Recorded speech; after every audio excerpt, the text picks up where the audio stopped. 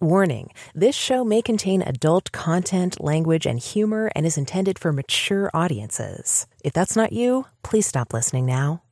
Nothing you hear on Sex and Science Hour is intended as medical advice, financial advice, legal advice, therapy, or really anything other than entertainment. Please take everything you hear with a grain of salt.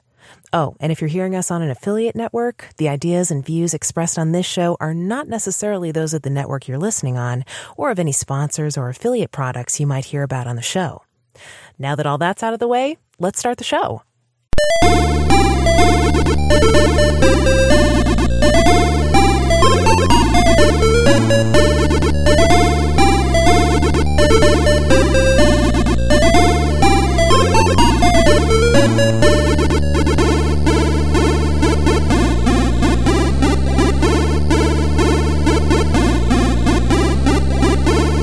This is Sex and Science Hour with Brian Sovereign and Dr. Stephanie Murphy. Get your freak on. Welcome to Sex and Science Hour. Happy Friday, everybody. I think it's a happy Friday. I think it's a happy Friday, too. You know what happened to me today, in fact? What's that? About 3 o'clock, 3:30 in the afternoon, I started feeling a little tired. I was like, it's Friday afternoon. I'm kind of dragging a little bit.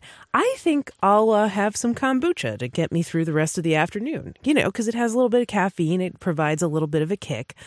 So I opened up this bottle of kombucha that I had bought at the store.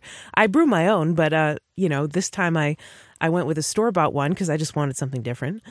And I opened it up. It says 0.5% alcohol by volume on the side of the thing. So it's like essentially non-alcoholic. There might be a trace amount, but 0.5%, that's nothing. Beer and wine are like 5% alcohol, right? Or maybe a little bit less for beer, but yeah around there. And so, 0.5%, that's like nothing. That's like a beer or wine that's diluted 10 times. So it's like nothing, right? So I take a sip and it tastes like champagne. Yeah, you had me get a whiff of it, and I was like, oh, no. There's no way it was 0.5% alcohol. So I took it up to the studio, and I was like, you know what? I'm going to drink it anyway. And I did. And I had a great afternoon. Carded for that. Jeez. Well, one time I bought a kombucha drink, and they did actually card me because it was something like, it said it was like 1.5% alcohol. Holy and hell. The kid that was working at the co-op where I bought it, it was like one of those earthy, crunchy co-op stores. Yeah. The kid that was working there is like, I'm so sorry. This is so stupid that we have to card people for this drink, but we do. I'm like, all right, well, some people think I'm young. I'm 32, about to turn 33 pretty soon. And I routinely get mistaken for being half my age. Literally people think half. I'm 16 or 17. Yeah, I've heard people accuse you of that and recently. Even Microsoft thinks I'm 16 or 17. Oh, yeah, use their I got software. one of those apps where you take a picture of your face and it analyzes your wrinkles or whatever, and it tells you how old you are. And it said you're like, one of the pictures was like 24. Another picture was like 16. I'm like, wow, that's pretty good. I don't even wash my face. I don't put any cream on my face. I don't do anything. You absolutely are a beautiful goddess, no doubt about it. Thank you. Admittedly, though, Microsoft really just created that fun app. Well, it said you were like 66, so but that wasn't cool. No, right. Well, I mean, the point of that though was to create was to create a facial recognition database. Yes, spy exactly. on you? It was to create an algorithm for their Windows Hello login software, which uses facial recognition. But anyway, please continue. Well.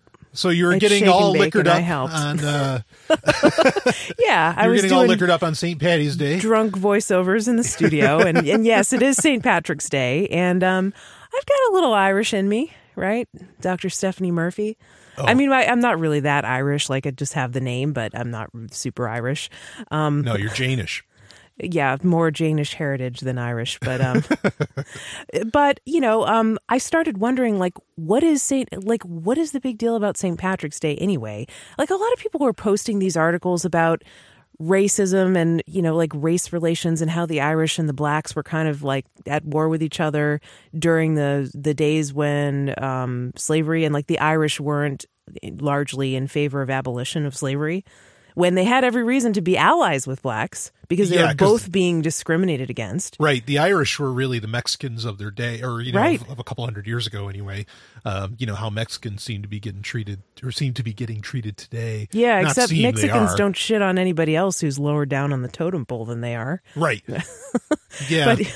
But yeah, it seemed like there was some animosity going on there. And of course, there was a lot of discrimination against Irish immigrants and all groups of immigrants, Chinese and, of course, black slaves that were brought here against their will and everything. But at least the Irish were white, so they had that going for them. You couldn't necessarily tell right away that someone was Irish unless they had their name or whatever, their red hair. But they might be something else. I don't know. So anyway, it was kind of interesting to read about that history, but it had nothing to do with actual St. Patrick's Day. And we were talking about it, Brian, and I was like, what is this whole St. Patrick's Day? He drove the snakes out of Ireland, right? He was a guy. Yeah. Became a saint. He drove the snakes out of Ireland. But why were there snakes? And was it really snakes, or was it like a metaphor for something else? Yeah, maybe a metaphor. I mean, that has a lot to do with paganism and all this stuff. I mean, really, that's what ended up. Right, like snakes are the devil. It's like a cult. It's like an occult thing, right? Sure. Well, I mean, there's arguments that it's like a real thing. I mean, you got to understand that in a lot of European, it's not just folklore. I mean, if you talk to, and I could be wrong about this, but I've talked to some British people, St. George, I mean, they really thought he fought a dragon. Like, that wasn't bullshit, to them. That however many thousand years ago or whatever, or however long ago, that he really fought a dragon. So, I mean, we can say that it's allegory, but there's, not that long ago where people took this stuff very seriously. About I mean, how would snakes. he get to the point where he had a whole day named after him if he didn't do something spectacular? No, okay. So I mean, him getting a day kind of named after him, sure, there's the snake story and all that, but really it comes down to the fact that he is accredited with getting rid of paganism inside of Ireland itself, that he brought Christianity to the masses. I mean, the thing is, though, the guy is a loser. Like, I mean, he really is. So this is son of, effectively a monk. And his actual name was Patricius, not Patrick. That it just ended up going that way. But, son of a monk? Yeah. We're talking like 5th century, 400, mid 400s, whatever. Okay. And well, it's funny. As a young person, he gets kidnapped by Irish pirates. So that's how he ends up in Ireland. And he ends up learning their culture and all this stuff because so he wasn't really even Irish. Oh, no. Wow. Yeah, I mean, that's why he has a Latin name. I mean, he's a total product of the church. All right. And his father, had a fair amount of influence at a time back when, people of that ilk. He was a big deal in the church. Anyway, so, but the funny thing is that Patrick didn't give a shit about the church when he was young. But he gets kidnapped by these pirates. He ends up becoming a shepherd working for them. And then he kind of gets into Catholicism. He gets into Christianity, more particularly, I guess. And, then he tries to get away. And when he gets away, well, guess what? He sucks at that because, again, he's a loser. And he gets, kidnapped by the French. And damn. Yeah, and he ends up back in Ireland. And then he tries converting the Irish to Christianity. It doesn't work. And like he gets chased out of town, finds himself on some small island. Wait, so what were they? Were they Catholic at that point, or did the Catholic Church not exist yet? No, I mean, Ireland was pagan.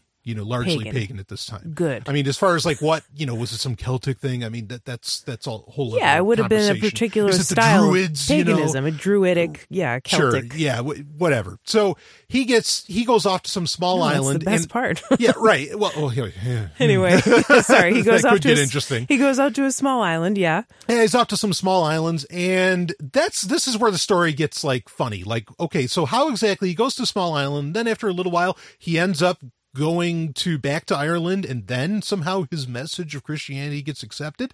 I have a hard time believing it, and I agree with some scholars that, well, he kind of forged for himself a small army, and then he brought, much like Christianity was brought during this time, Middle Ages, 5th century and before and a little bit after, it was brought by the sword. And I think that's exactly what he did, because usually the argument goes, he chased off the snakes. Oh, and he taught them with this beautiful allegory of the shamrock, with the 3 leaves that represents the Trinity, and the pagan Irish said, oh, this is amazing. I see. Now that sounds like complete bullshit. Right, like that. Just that suddenly you see God within a shamrock, with shamrocks that they experienced forever. Yeah. I mean, I'm open to the idea that maybe the concept of the Trinity fit in rather well with their paganism, sure, but whatever. Anyway, so that's the deal, is that this is really a guy that I think, much like other, like the rest of Christianity it's spread by the sword. And so not really worth, celebrating or anything. And in fact, I think it's ironic that while he's popular, and obviously St. Patrick's Day is popular even outside of Ireland, that, he's never been canonized as a saint. Like he's never gone through beatification and all this different stuff. And I think largely that's because you have to start doing some reading and digging into a person when you want to give them that great honor. And I think they would want the background check. Well, that's right. That's the thing, is I think he'd fail it pretty hard, because this guy, this guy was so he's not actually a scum. saint. No, right. Wow. So, yeah. It's all a lie. I think Americans just love the leprechauns and shamrocks. Sure, I think they just love that, at the end of the rainbow and pot of gold, right? Now, okay, yeah, I agree. But here's something that they didn't like until the 1980s. And this drives me nuts. Okay. What do you immediately associate St. Patrick's Day with? Alcohol. Right.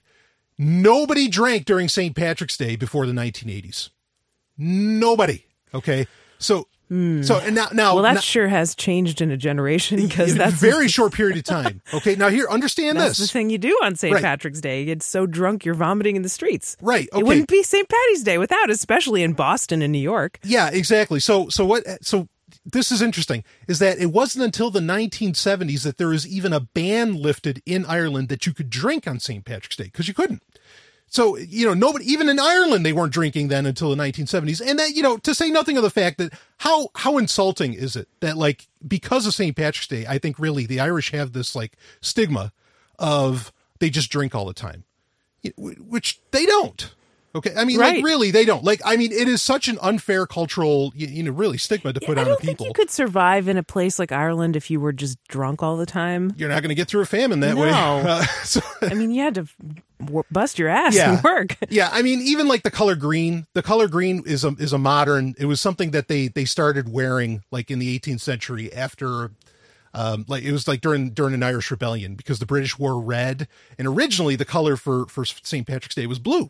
But then they decide, oh, no, well, we'll start wearing green, and you get songs about the green and all this stuff. But anyway, drinking being associated with it, there's no historical precedent for it. In fact, really, for it to happen in America, it was merely because of a great, and I say that sardonically, it was a great advertising campaign from Budweiser. But that's it. That's what created drinking. Literally Budweiser. Budweiser had this awesome campaign in the 80s that got America on board with, when it's St. Patrick's Day, we're going to drink our asses off. And that's it. Like, I mean, in Ireland, in America, it just wasn't a thing over 40 years ago. Budweiser, so like you said, within a generation. Not Guinness, right? Yeah, not Guinness. No. I mean, Guinness, kind of picked it up and ran with it. But Budweiser had a great campaign, and that's when drinking became associated with St. Patrick's Day. I mean, St. Patrick's Day allowed for a break from Lent, which made it very popular to, That's the real thing, isn't it? Because it breaks up Lent, and you have a day where you can have meat and alcohol. Yeah, it was a feast day. I mean, that's kind of what it originally was, and, could continue on to be, but it had nothing to do with alcohol whatsoever. Had originally nothing to do with the color green. And certainly St. Patrick's Day, if you're all right with bringing your religion by the sword, which I think most people aren't, he's not a nice guy either.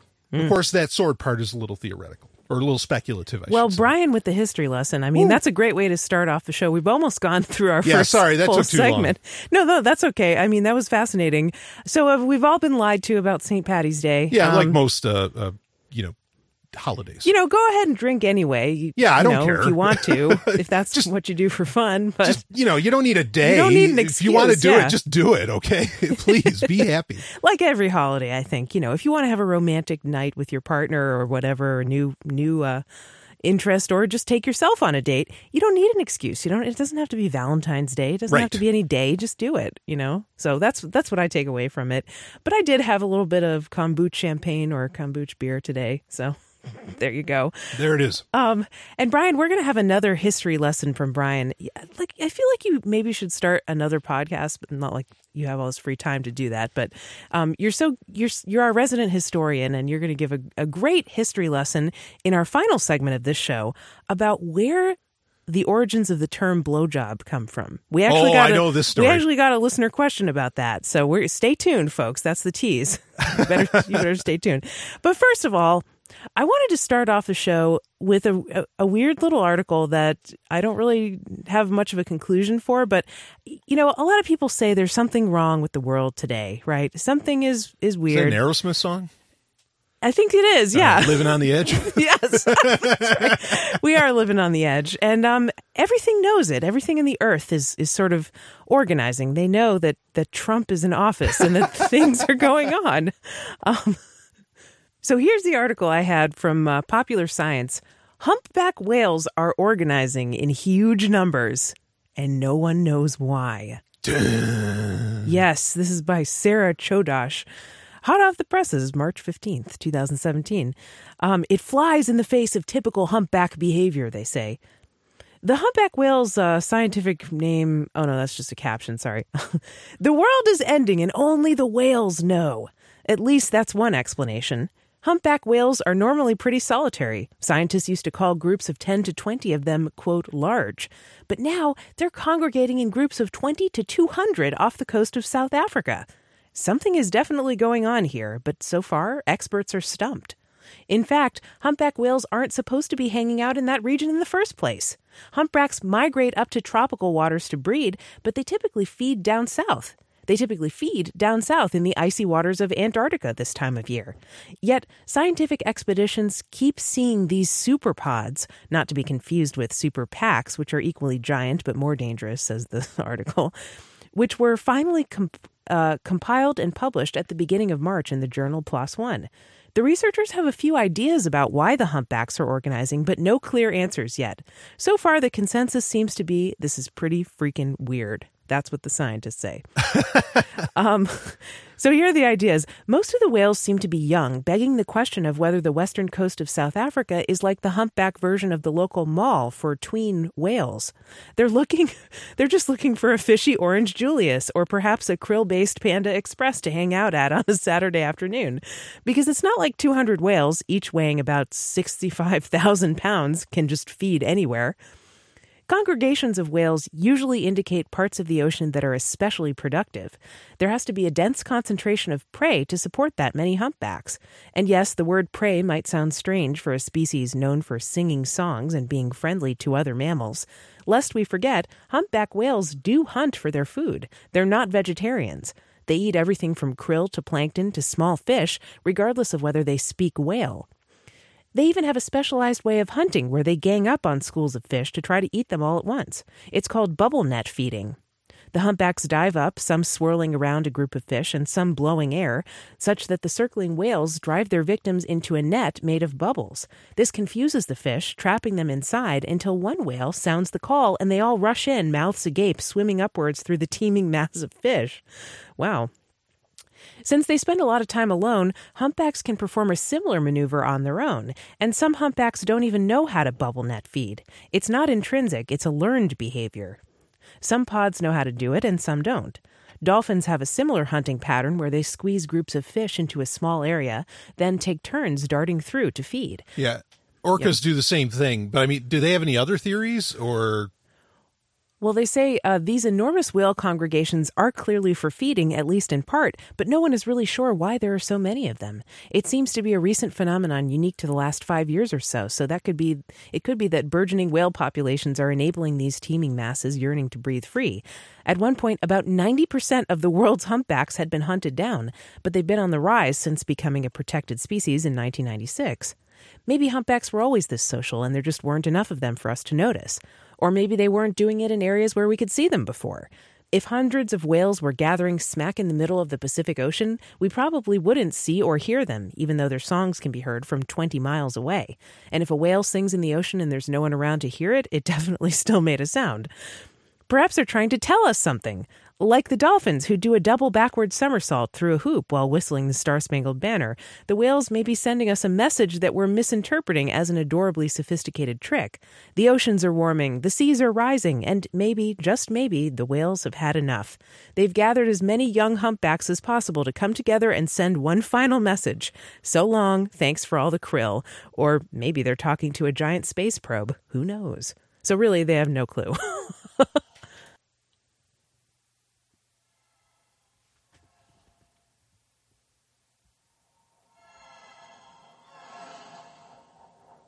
Could that be what they're responding to? V'ger? So Yes, it could. So Star Trek IV is a very famous movie for being a Save the Whales film. And it's all about humpbacks, and that there's this probe that shows up in the 23rd century that, you know, is trying to, like, it's trying to talk to the humpback whales, but they're extinct in the 23rd century. And so Captain Kirk has to go back and save the whales and bring them into the 23rd century, you know, go back in time, blah, blah, blah, and you know, and brings them in. So yeah, that's, and the so long and thanks for all the krill. Of course, that's a Hitchhiker's Guide to the Galaxy joke, which I thought was pretty funny. Yeah. It was kind of a cute article, but it was saying basically they have no fucking clue what these whales are doing. And it's kind of weird. Yeah. I mean, I saw this article and you know, I instantly shared it and just thought, it's like, well, you know, they're singing to each other saying, you know, if you can't stop Trump, we will. And what are they going to do about it? Yeah, he doesn't rule over them in the ocean. Anyway, so speaking of what are you going to do about it? There's a German town, or there's a city in Germany that has cannabis plants springing up all over it. I thought this was just a funny little quick blurb to read.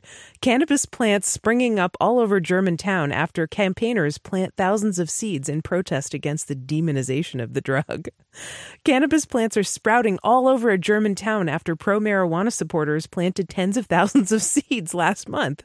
Supporters of the group, called A Few Autonomous Flower Children, spread several kilograms of seeds around the university town Göttingen last month.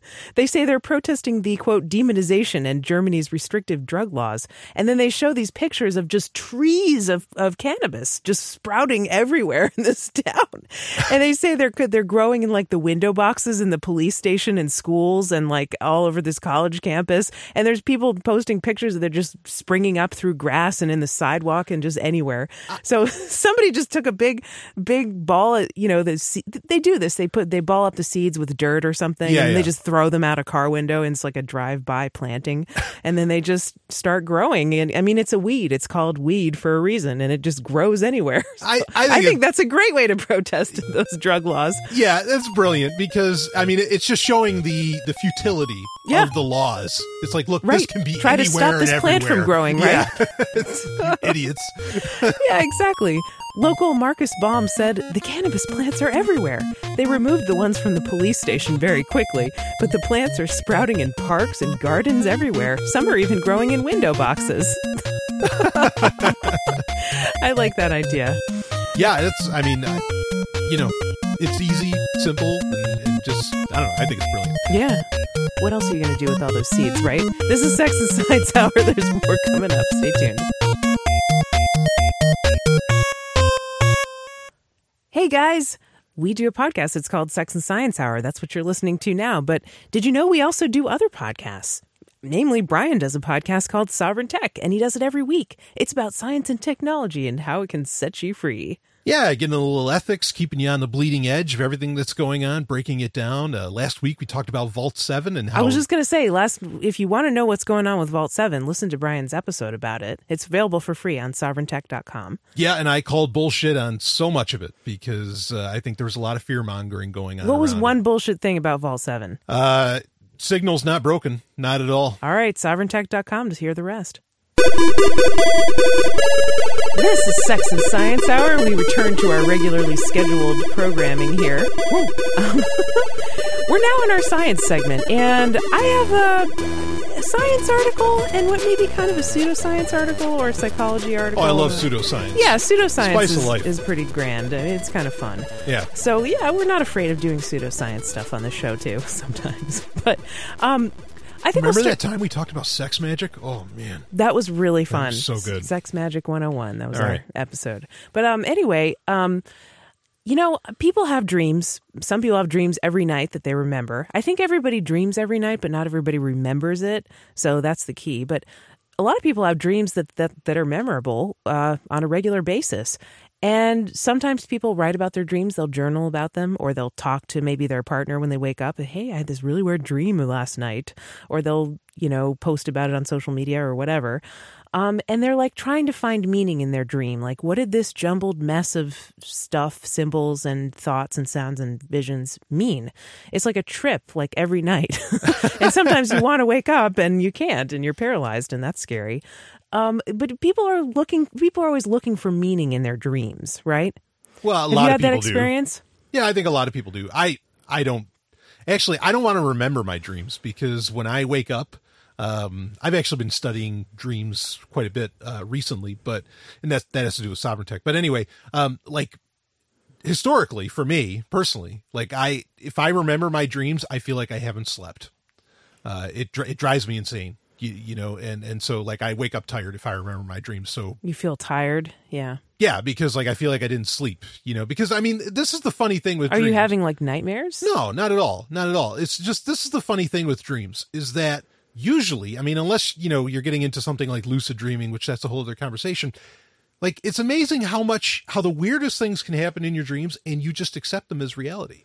Most of the time. It is weird. Yeah. Like, and you just go with it. Right. Every fiber of your being knows that that's not, you know the laws of physics. That's not true.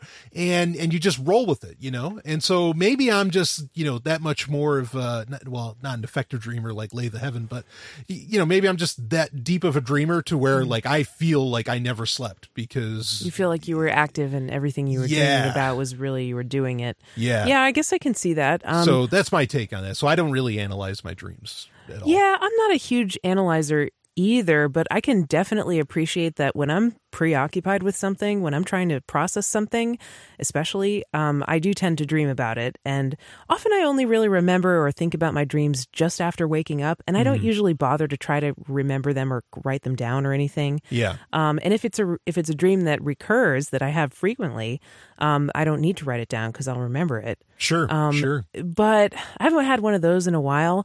But yeah, I feel like I think it can be helpful to maybe interpret dreams a little bit. Like, for example, if you're worried about something, and we're going to get into this article too, this is what it's about. If you're worried about something, or if you're processing a situation that you felt uncomfortable with, but you didn't know why, or something like that, or if you're processing like a death or like a loss or something, analyzing your dreams can be helpful because it validates what you're going through. It validates that you are processing that, and it can give you clarity. It can give you insights into what is really bothering you, which we have trouble admitting sometimes in our conscious life. Sure.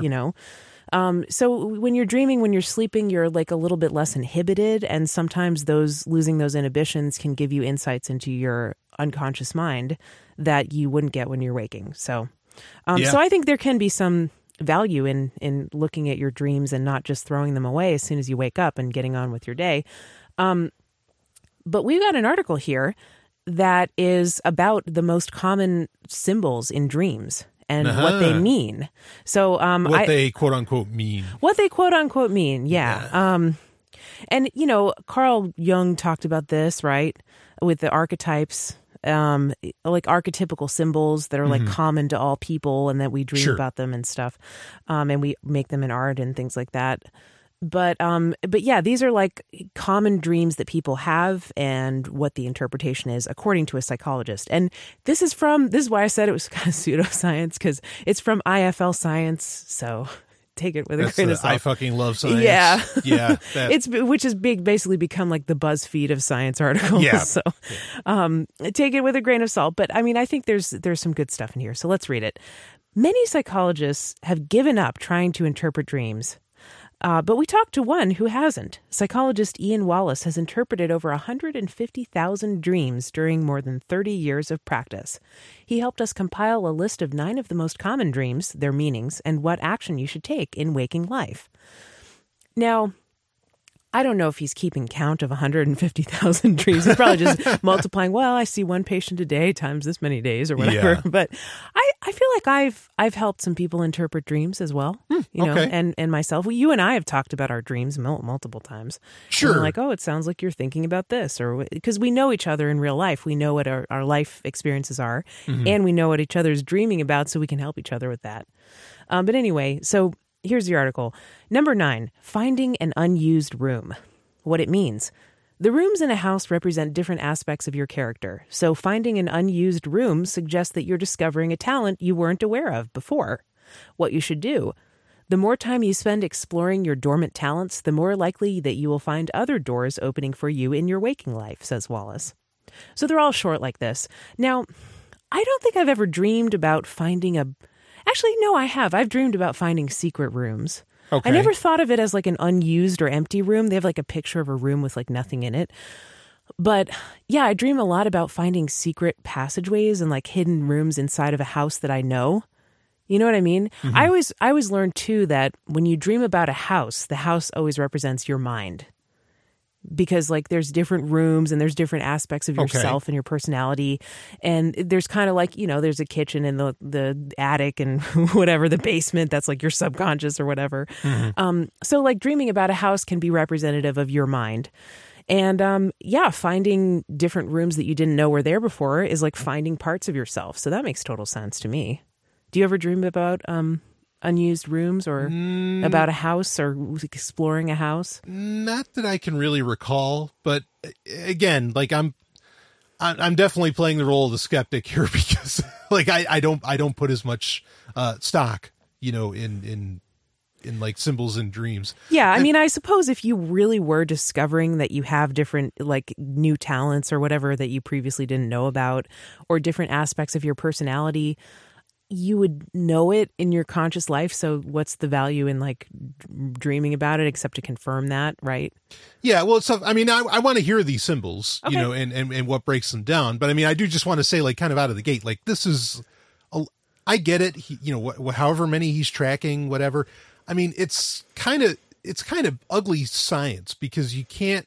It's not really science. No, it's right. like artistic interpretation, right? It's a little bit of psychology thrown in there. Well, but it is interesting to see that there are common things that lots of people dream about. Right. You know what I mean? Like to me, it's interesting because these are common experiences for lots of different people dreaming about these things. Right. But I mean, you're taking their word for it, like, because there's no way to know, you know, like what they actually say dreamed about or something like this, yeah, you know? I guess not. It's based on self-reporting, sure. Yeah. Your dreams are kind of personal. So, anyway, yeah. but I'm intrigued. Please continue. Okay, number 8, out of control vehicle. I have definitely dreamed about that. Driving a car or riding in a car that's going out of control. What it means. The car represents your ability to make consistent progress toward a specific objective. In waking life, you may feel like you don't have enough control over your road to success. What you should do. Instead of trying to over-control the situation, Wallace says, relax your grip and allow your fundamental instincts and drives to steer the best path for you. Jesus, take the wheel. Now, yeah, I have a slightly different interpretation. Yeah, like obviously when you're riding in a vehicle or something or driving and you lose control, you're dreaming about losing control over some aspect of your life. Right. So he says just embrace that and just let go. But if you're so stressed out about controlling things that you're having these dreams, it's really hard to just let go control. And sometimes you shouldn't let go control, right? Like sometimes you're the only one who's in control and you have to try to keep it. Yeah, just be careful. That's what Jack did with Tyler Durden. You know, just let go. Right. I mean, yeah, there's something to be said for... Don't want Tyler to take over. Like, you do have to govern your behavior in some ways, right? Yeah. Like, you know, you shouldn't be too uptight about everything, I suppose. You can go too hard in that direction, but... you know, you do have to sort of, you're driving the car of your life. So somebody has to be at the wheel. You can't just be asleep. So anyway, here's another one. Falling. What does it mean? Feeling yourself falling in a dream indicates that you're hanging on too tightly to a particular situation in waking life. And if you hit the ground, you die in real life. That's the thing I was always told. You're falling out of your bed. I was always told that ever since I was a kid, like that if you That sounds like a 90s urban myth. Of course to me. it is. Why do you think I'm skeptical of all this shit? Yeah, that's true. That's true. Because that's, I mean, people and everybody would tell you, at least in New York, like they would tell you that. Yeah, I think I remember hearing that. If you hit the ground when I mean, there might even been like after school specials or something where they talked about it. Oh, you know, that if you hit the ground if you're falling, then you'll actually die in real life. Holy They also shit. said if you look in the mirror and say Bloody Mary 3 times or something like that. Candyman. I won't finish it. Don't. Oh, no, please. Friday night. Yeah. Glad you're here with me. Yeah. Keep me safe, Brian. You got it. So falling, he says, when you're falling in a dream, that means you're hanging on too tight to a particular situation in your life and you need to relax and let go of it. But that sounds kind of similar to the car thing for me. Uh-huh. I mean, falling also seems like, an out of control kind of feeling. Sure. So what you should do, rather than being so concerned about losing control, sometimes you just have to trust yourself and others by allowing everything to fall naturally into place. Let the cards fall where they may. Yeah, I mean, I just think when you have these loss of control dreams, it doesn't mean that you necessarily just need to relax and let go. It means you are feeling a sense of losing control, but letting go and relaxing is not always the solution, I don't think. Sure. Yeah, I agree. I agree. Know. Now, this I don't know if this article has it. I mean, do they talk about flying? Yeah, they do. That's actually the next one. Oh, let's let the yay. Flying, number 6. What it means. Being able to fly suggests that you have released yourself from circumstances that have been weighing you down in waking life. What you should do. Although you may regard this as a feeling of liberation or just luck or coincidence, it is usually because you have managed to make a weighty decision or have risen above the limitations of a heavy responsibility, says Wallace. So if you dream about flying, that's like you giving yourself a pat on the back for freeing yourself from a bad situation. All right. Now, these are one of 2 dreams that I am happy to wake up not feeling very rested about. Yeah. And again, it's another case. It's so much fun to dream about flying. Yeah, a lot of people talk about that, I know. And I know you've had them. I've had them. I was trying to remember the last time I dreamed about flying. It's been a while. Yeah. But yeah, my flying dreams tend to be one of 2 things. One is I'm on a sidewalk or a street and I'm running, and then I jump while I'm running, right. And I get some air, and then I run a little more and I jump. And this kind of time I can jump a little higher. I get some more air. Yeah. And then I just keep jumping higher and higher until I just take off. And then I can fly. And that's cool. And then I fly around for a while. And then the other kind of flying dream is I dream that usually I'm laying down on a bed in the dream. And then I can basically just levitate towards the ceiling. Not really fly around, but just just float up. You witch. Craft. That does sound kind of witchy. Yeah, I agree. But yeah, those are really fun kind of dreams, and it feels really real when you're doing it. Yeah, in the dream. Yeah, again, it's one of those times where you just accept that, okay, no, this is just something that I can do. And it's weird too, especially, I mean, now, ever since satellite imagery was available on the internet, I kind of get it that maybe you could fill in some blanks. But I'll admit, I find it odd that I know some of the dreams I had when I was younger. And again, I was born in 81, so I had a good amount of life without the internet being consumer available. That I think I got it pretty good. What I was seeing when I do these big leaps or flying around or everything, was kind of accurate. And, and it's incredible that the mind can fill that in, because I'm not saying, there's anything woo-woo going on there. Yeah. But yeah, those feel, next to the sex dreams or the group sex dreams or something like that, the flying dreams are phenomenal. They feel so good and you feel it. That really is so weird that your gut, the whole thing. Yeah, you feel like you're on a roller coaster or something. Yeah. Yeah, that's incredible. Yeah, it's really cool. Something to that, but anyway. Unfortunately, sex dreams are not in here because there's probably so many different types of sex dreams. Well, they're the only ones worth... Oh, all right, whatever. Sex dreams can be really fun. I mean, I will say that most of the time when I have sex dreams, it's about people that I would not want to have sex with in real life. Really? Oh, mine's the opposite. Ooh, I'm sorry. I am so sorry.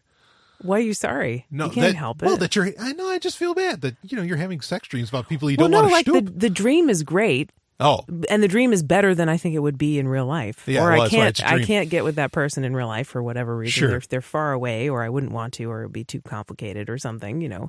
And I have you. I don't, you know, I Hey. don't want anybody else. So, hey. but anyway, yeah, I think sex dreams are complicated, but often for me, I think they mean that I'm developing intimacy with somebody.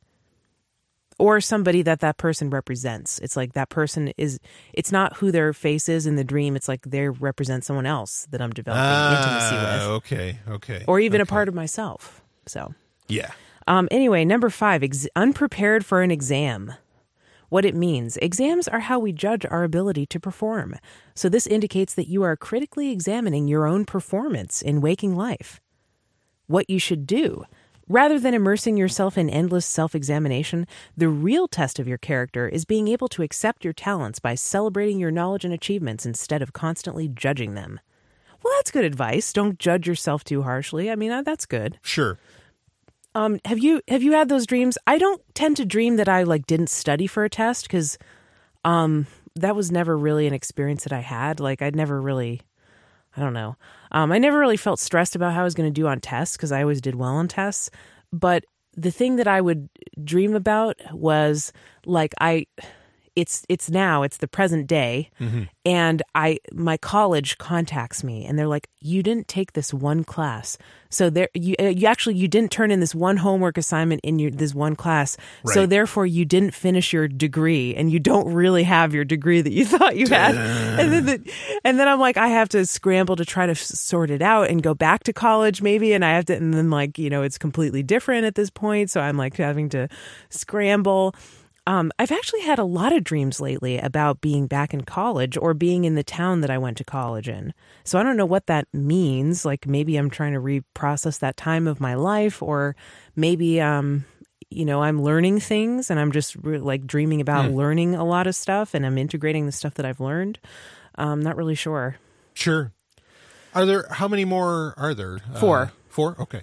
Naked in public. Here you go, Brian. This is interesting to you. But I never get this one. I've never had this one either, I don't think. Unless it was sex related. I'm not really that embarrassed of being naked, I guess. I don't know. Same it's here. not my biggest fear or something. Yeah, I don't care. I mean, I wish I could, frankly, walk around naked all the time. What it means, we choose our clothes to present a particular image to the people around us. Being naked in public suggests that there's a situation in waking life that's making you feel vulnerable and exposed. What you should do. Although it might be potentially embarrassing, sometimes you just have to open up to others so they can see your real talents. Sure. Yeah, so being naked in public, that's about feeling vulnerable. And that makes sense. Yeah, You're okay. you're under a microscope or you're exposed. Glad I'm not the only one that's never had one of those, though. Yeah, no, I guess we're kind of the same. Yeah. We're not, I think you and I both are not really that afraid of being open or vulnerable. Yeah. Yeah. Yeah. Yeah. Yeah. Unable to find a toilet. Toilets are what we use to cleanly respond to some of our most fundamental needs. So there's an issue in waking life where you're finding it a challenge to clearly express your own needs. What you should do, spend more time looking after your own needs instead of the needs of others. See, I feel like that's a thing I experience a lot. I've struggled with people pleasing. I've been working on it a lot for years. But that's something I struggle with, is focusing on other people's needs instead of my own. But yet I've never had a dream about not being able to find a bathroom. Yeah, I've never had one of those either. Yeah.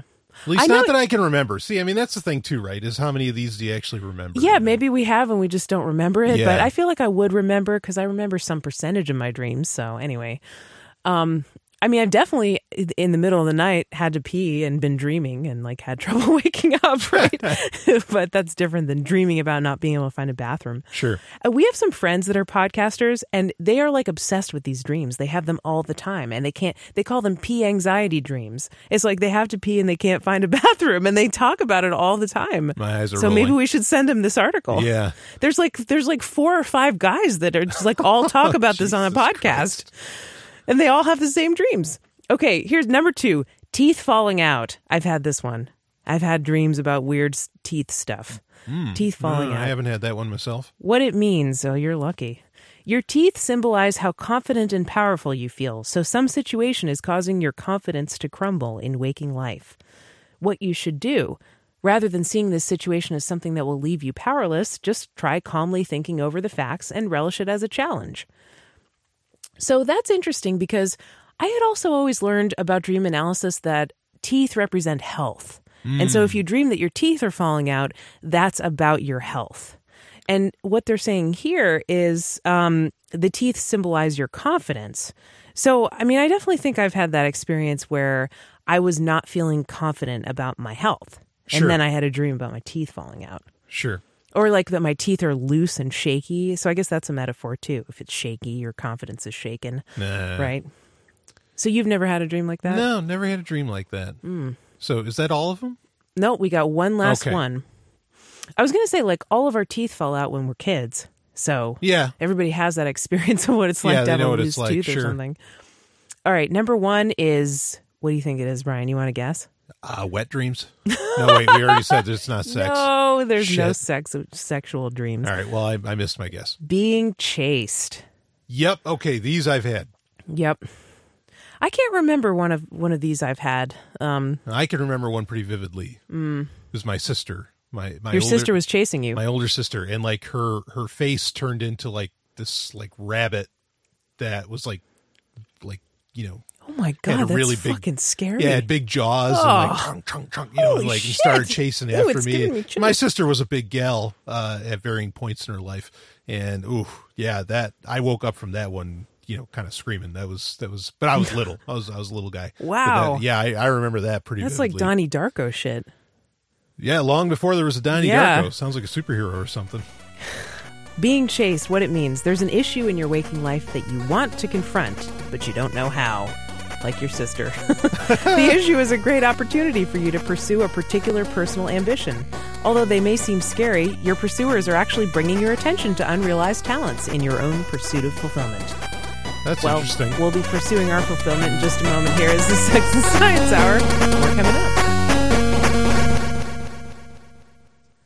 Here's when I promote my audiobooks on Sex and Science Hour. If you don't know, I'm a voice actor and I have multiple audiobooks on Audible.com. Audible.com gives you audiobooks and you can actually get a subscription to Audible and you can get an audiobook every month and actually more than that if you want.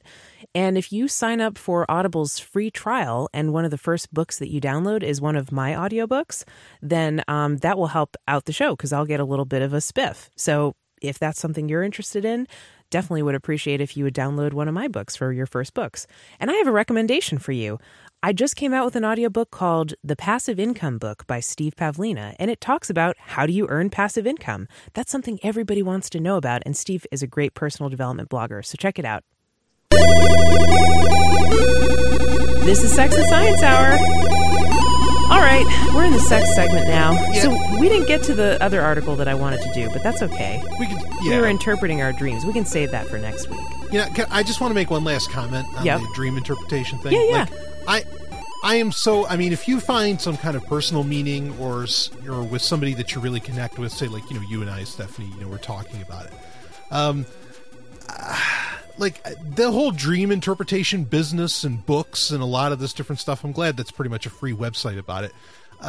Like I'm so skeptical of that because it's the thing that never ends. Like, I mean, it's the best business in the world because you can just keep making up. Because everybody always dreams. Well, everybody always dreams, but I mean, like you can just interpret the shit however you want, you know, like it's, I mean, hopefully people will stick with you if you're interpreting dreams in a way that's valuable to them. I mean, yeah, like I agree with you. Like, you don't want to get too bogged down in it because, yeah, we're going to dream every night, no matter what. But I think you can at least use it as a springboard for a little bit of self-analysis. And for some people who have no experience with, you know, psychological stuff or self-awareness, that can be the point where they get interested in it just a little bit. Okay, so we got to move on. Yes. But we have an awesome smart dumb for you. So let me just preface this by saying that when I was in Acapulco, I met a couple who said that they bought a sex toy, but they never used it because we had talked about it on our show. And it was one of those ones that has an app, and the app had laughable security, and it was sending personal data, including the speed and temperature and stuff that you like your vibrator at, and your email address, back to the company who makes the vibrator and anyone else who could intercept it. And so obviously that was a privacy nightmare and not cool, not safe. Also, it was activatable by Bluetooth, and potentially someone could hack it and start activating your vibrator. Right. So that's not cool at all. That's definitely a consent violating thing. So you don't want that going on. Now, we have an update on it because we talked about it on the show several months ago, but there's an update. There's been a lawsuit. And this vibrator company has been forced to pay out. Hold on. So you mean that everything we were warning about what could happen, all of which you just wonderfully listed off, could happen with this device, happened? Oh, yeah, it happened. Yeah, that's right. There was actually a hacker who hacked it, famously at DEF CON or something. Oh, tell me more. Yeah. Okay, so here's the article. This is from, of all places, The Guardian. The Guardian is now reporting on their vibrator privacy. I think that's awesome. So anyway, vibrator maker ordered to pay out Canadian $4 million for tracking users' sexual activity by Alex Hearn. Canadian manufacturer WeVibe collected data about temperature and vibration intensity, revealing intimate information without customers' knowledge. Sex toy maker WeVibe has agreed to pay customers up to 10,000 Canadian dollars, or 6,000 pounds each, after shipping a smart vibrator which tracked owners' use without their knowledge. Following a class action lawsuit in an Illinois federal court, WeVibe's parent company, Standard Innovation, has been ordered to pay a total of Canadian $4 million to owners, with those who use the vibrator's associated app entitled to the full amount each. Those who simply bought the vibrator can claim up to $199. So basically, you get a refund if you didn't use the app. Ah, okay. The WeVibe 4 Plus is a 90-pound Bluetooth-connected vibrator, which is probably about 90 pounds. Well, yeah, it could be approaching about $200. Sure. Probably like $150 approximately, which can be controlled through an app. It is marketed as a way to, quote, allow couples to keep their flame ignited together or apart. Its app-enabled controls can be activated remotely, allowing, for instance, a partner on the other end of a video call to interact. But the app came with a number of security and privacy vulnerabilities. Oh, no. Which added up to produce something that many would feel uncomfortable about using. The app that controls the vibrator is barely secured, allowing anyone within Bluetooth range to seize control of the device. In addition, data... It's not funny. I mean, I shouldn't laugh so hard. No, but just thinking of the possibilities is funny. It's like, oh my God, but I mean, really, it's funny how bad it is. Like, how could they let this get out without, like, noticing that it was so bad? Yeah, I mean, and let's be clear, like, hacking this... You know, if it was inside a woman, I mean, that's tantamount to rape. I mean, you know, I think in a very real sense. Oh, yeah, absolutely. And they say this in the article just in a minute here. In addition, data is collected and sent back to Standard Innovation, letting the company know about the temperature of the device and the vibration intensity, which combined reveal intimate information about the user's sexual habits. Yeah, I mean, how about tailoring those ads? Jeez. Oh, my gosh, yeah. The flaws with the WeVibe sex toy were first revealed at the DEF CON hacking conference in Las Vegas in 2016 by New Zealand-based hackers Goldfisk and Follower. Speaking there, the pair argued that the problem, quote, was a serious issue. Unwanted activation of the vibrator is potentially sexual assault, Follower said. In practice, given the $4 million total settlement and the requirement to pay various legal fees first, most WeVibe owners are likely to receive somewhat less than the full $10,000 they're entitled to.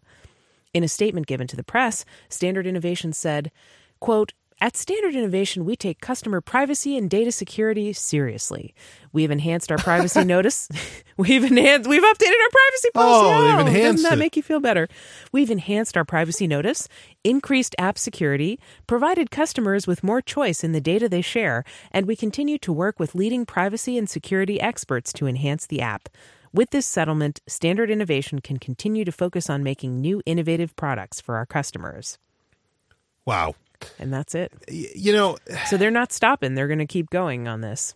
This is, I bring this point up a lot. We bring it up on this show. I bring it up on Sovereign Tech often as well. I mean, this is the thing, is that the technologies that a lot of these, fun little apps and devices are taking advantage of, to really secure them, I mean, you need almost a company with you need a company within your company. Team, yeah. Yeah, I mean, this is not a job for one person. This is not a job for like two people. Mm-hmm. I mean, every app, like how many of your apps on your phone update every week? They're they're updating because they're finding bugs and security flaws in those apps, and they're patching them up. Right. I mean, a lot of startups now, they're like 13 to 20 person teams, and usually half of that is security, and it's got to be.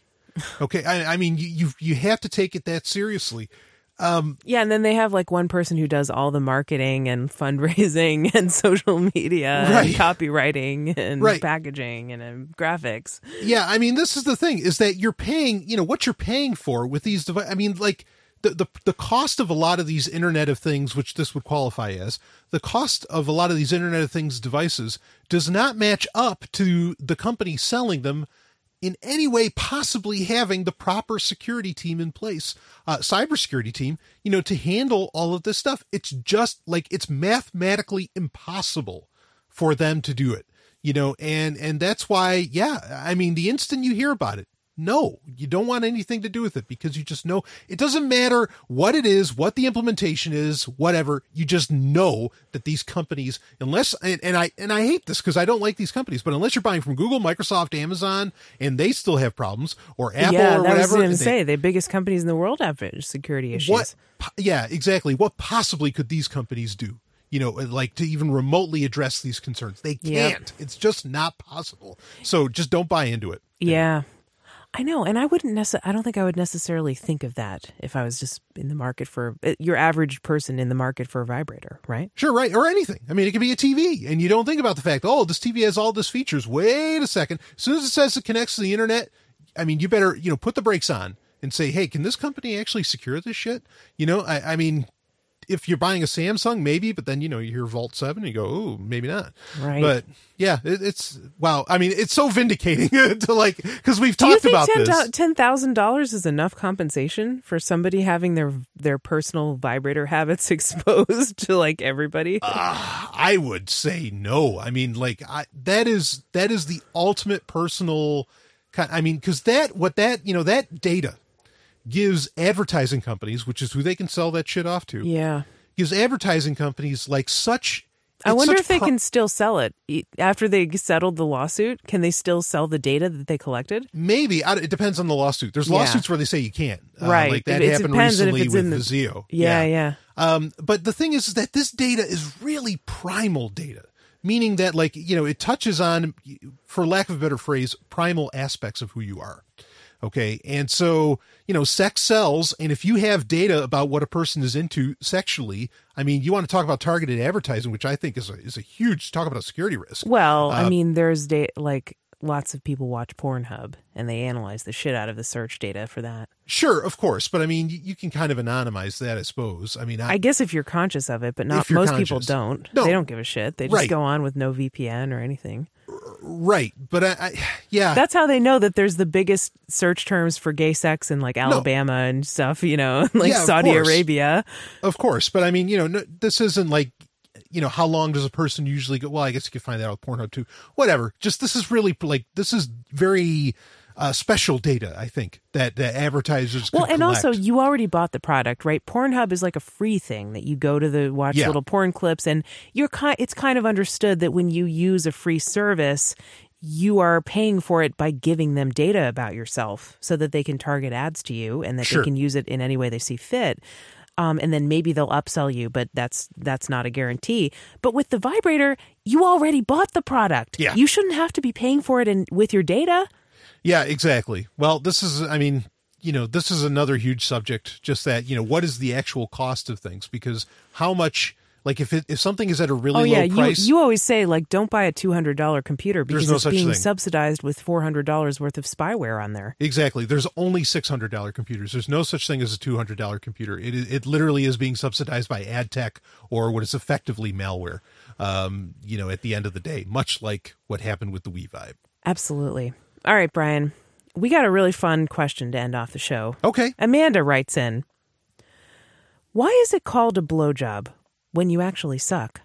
That could be like a haiku, don't you think? That's like a very pithy question. Well, Amanda, you're in for a treat because I didn't know about this. I was like all ready to do some research and look it up because I didn't know the answer to it. Mm-hmm. But Brian had the answer ready-made, and he's already done hours of research on it. Long you would think ago. he's like Alex Jones, watching documentaries about it and doing all this conspiracy research. You got to do your research. Wake up, people. Wake up, sheeple. Yeah. So, Brian, why is it called a blowjob? Well, okay. So, I mean, first off, I'm sure the question's being kind of funny, but Yeah, right. I mean, I guess you could say it's a rhetorical question. Well, she actually did say, why is it called a blowjob when you actually suck? So I hope she wasn't saying like Sex and Science Hour sucks. no, right. Yeah, I'm sure not. I mean, she means like you as the person who's giving a blowjob.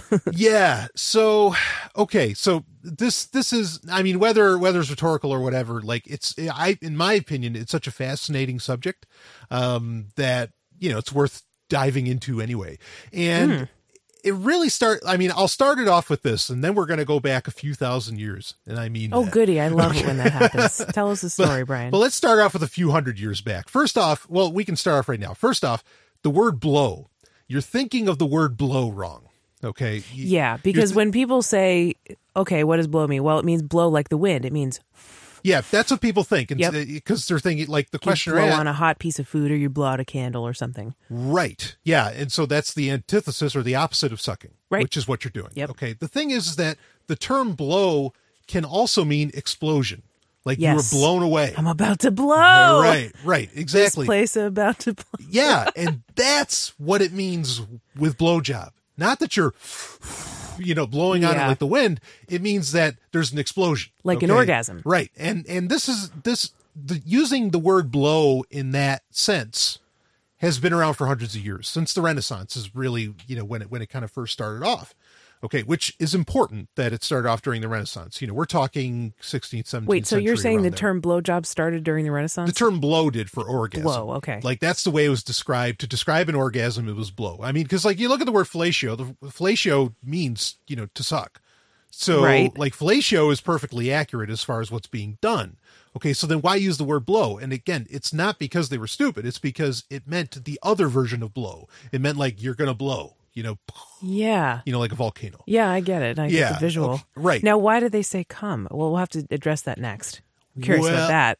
Well, I don't exactly have an answer for that one. Okay. So, but anyway, so with the blowjob, now here's where things get interesting, is that, where did that whole idea really, really come from?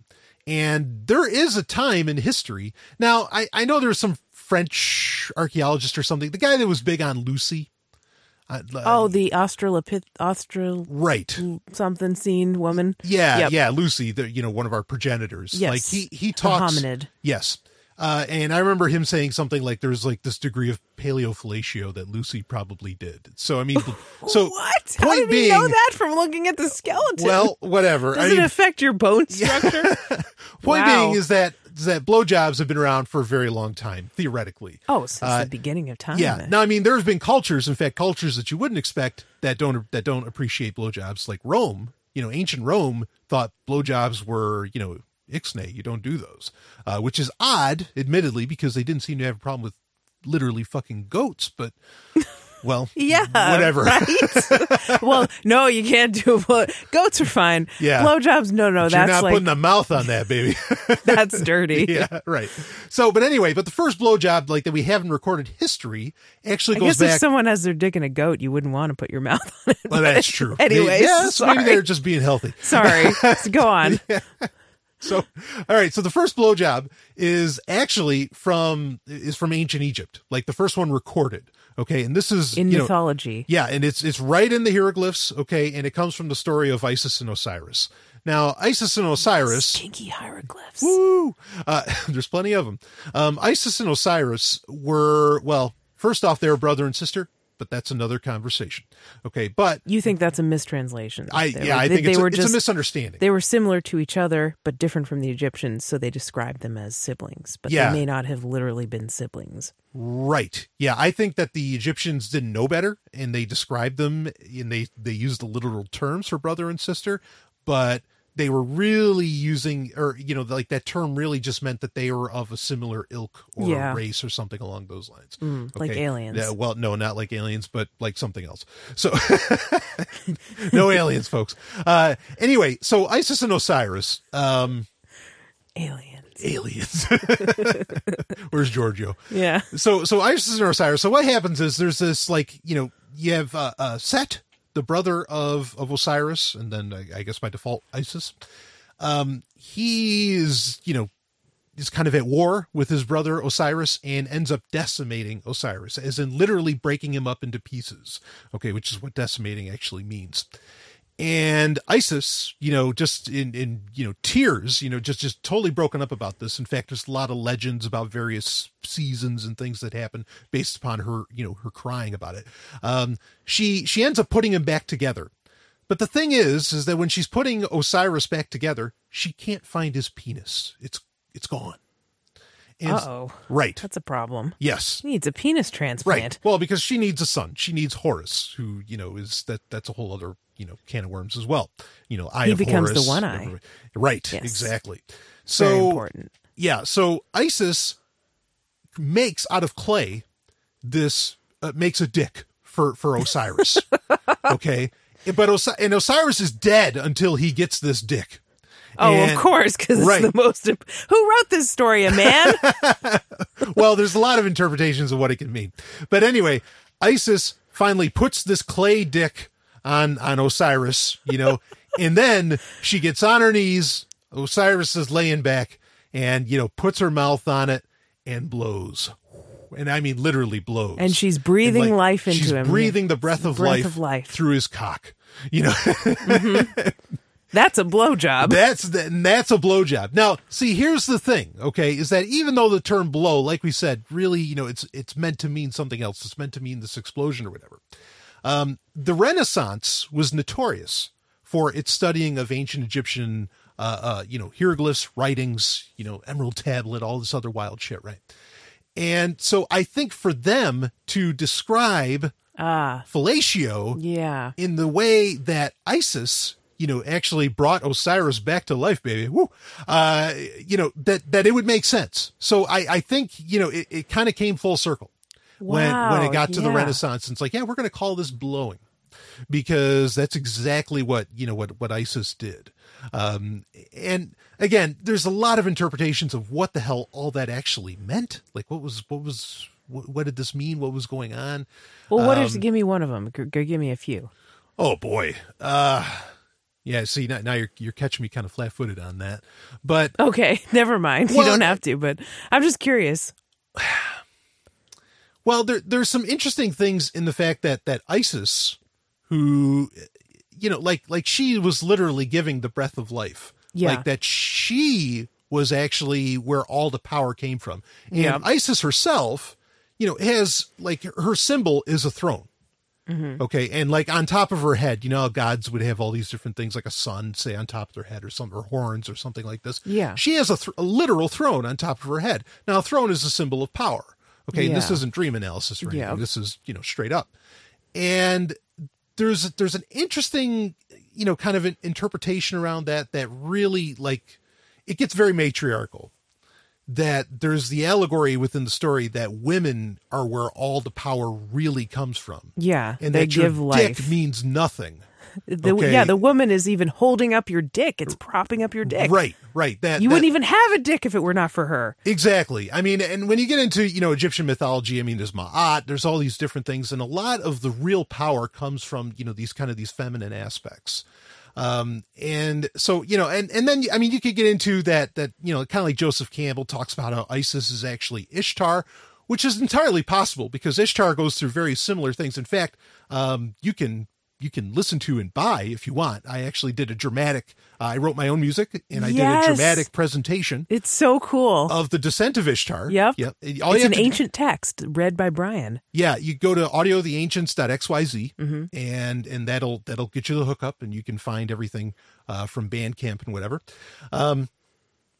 And it talks about this, like, it covers Ishtar anyway, but you kind of, you get the sense for a lot of the stuff. And like that, kind of instead of like, if you listen to the Descent of Ishtar, Ishtar's son is Tammuz, but the symbolism of Ishtar and Tammuz is very similar to the symbolism of Isis and Horus, and Horus being her son.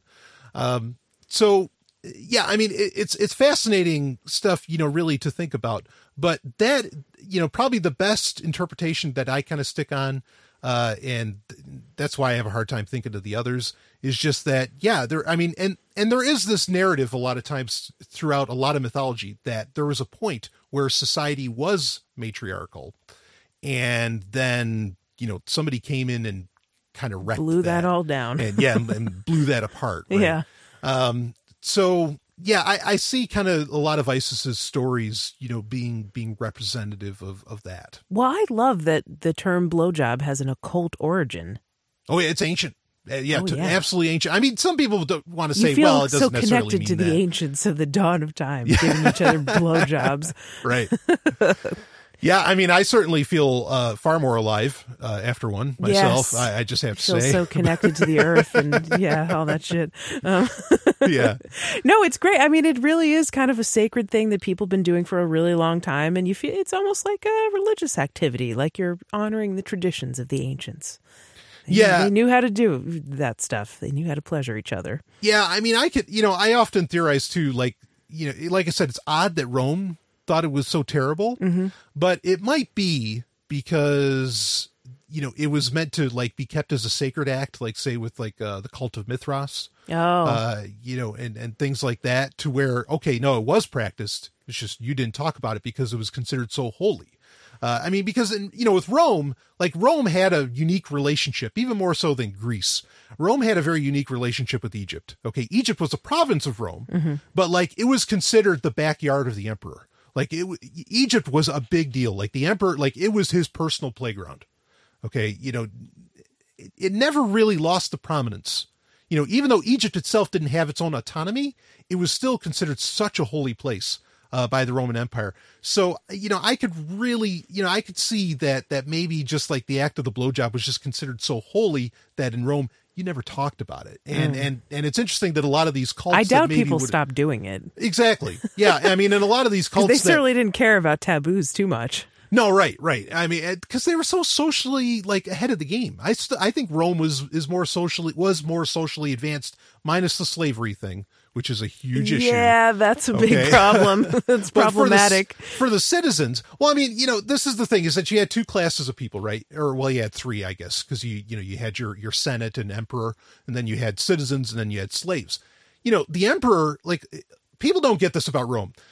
They think, well, the Roman emperor could do whatever he wanted and kill whoever he wanted. No, he couldn't. He could do anything he wanted to any slave in the empire. Okay, but if it was a citizen, you can't just toss them to the lions. You can't just do, like, if you're a citizen, I mean, even, and this is, even the Bible backs this up if you're into the Bible at all, where, suddenly they find out that the Apostle Paul is a Roman citizen. They're like, oh shit, Jew or not, get him out of that jail. He's a Roman citizen. You can't just do that to him. So, they things had like a constitution. Yeah, well, it was a very complex, I mean, and certainly double standard, but a very complex social structure, that existed at the time. But they were so far ahead in so many ways, so respectful of other cultures. I mean, they really were, and not to say everything was all hunky dory and great. But yeah, I mean, things still kind of happened in the shadows. And I think it's interesting that a lot of these cults that maybe would have held on to some of these ancient, beliefs, like say Egyptian stuff, because I don't think the Egyptian religion ever went away, and it's not like just it morphed into Greek gods or Roman gods. I think like that it's always kind of wormed itself. And is the Egyptian religion originally a Sumerian religion? Sure, that's another conversation. But I think it's always wormed itself, throughout history, and has been practiced and probably somewhere still practiced today, in a very, very meaningful, way to whoever's doing it. Yeah. Well, for Marcus Crassus to be like the richest person in history ever. Oh, boy. That's a huge deal. I mean, because you don't get to that point just by plundering and pillaging, because you run out of resources very quickly. You have to actually generate some value there. Sure, right. Yeah. That's something like, Marcus Crassus, of course, who, really helped create, from the Roman, what was controlled by the Senate ended up, becoming controlled by the Roman Empire effectively. I mean, he brought Caesar into power and all this, but this is a guy, Marcus Crassus, who, Bill Gates, Mark Zuckerberg, list off whoever, they are chump change compared to Marcus Crassus, when adjusted for inflation for thousands of years. Yeah, exactly. Now, I mean, part of the reason he was able to make that money, of course, is the slave trade. Definitely. I mean, that's a resource that can reproduce itself. Mm-hmm. It's not like gold or anything. Yeah. But you have to have such an, after a fashion, advanced society. Again, slavery, big deal.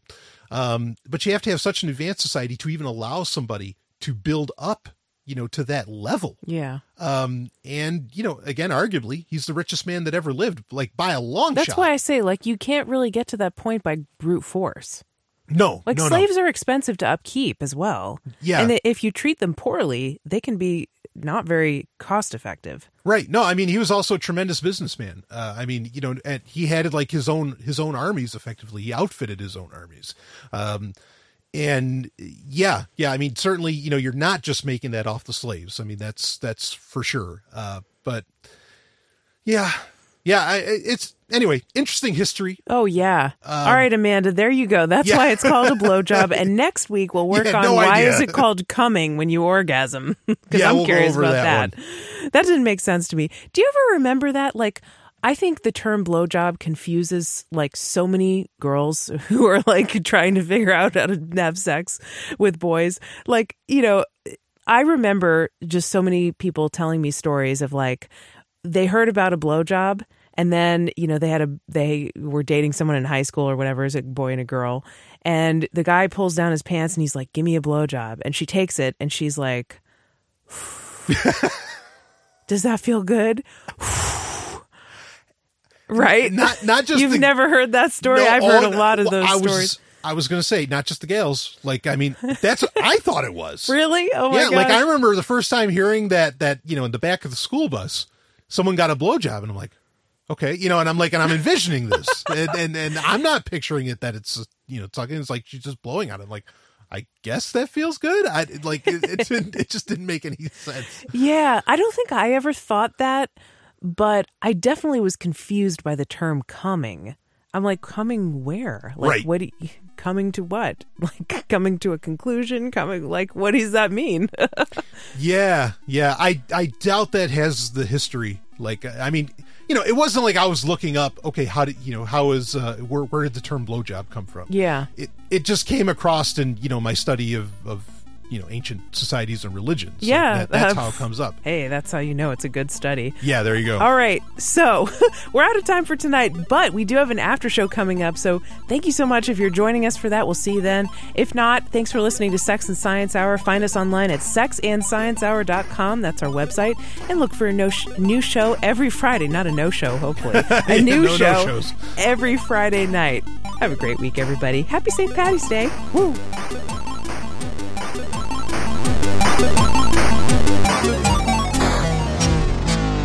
You've just heard Sex and Science Hour.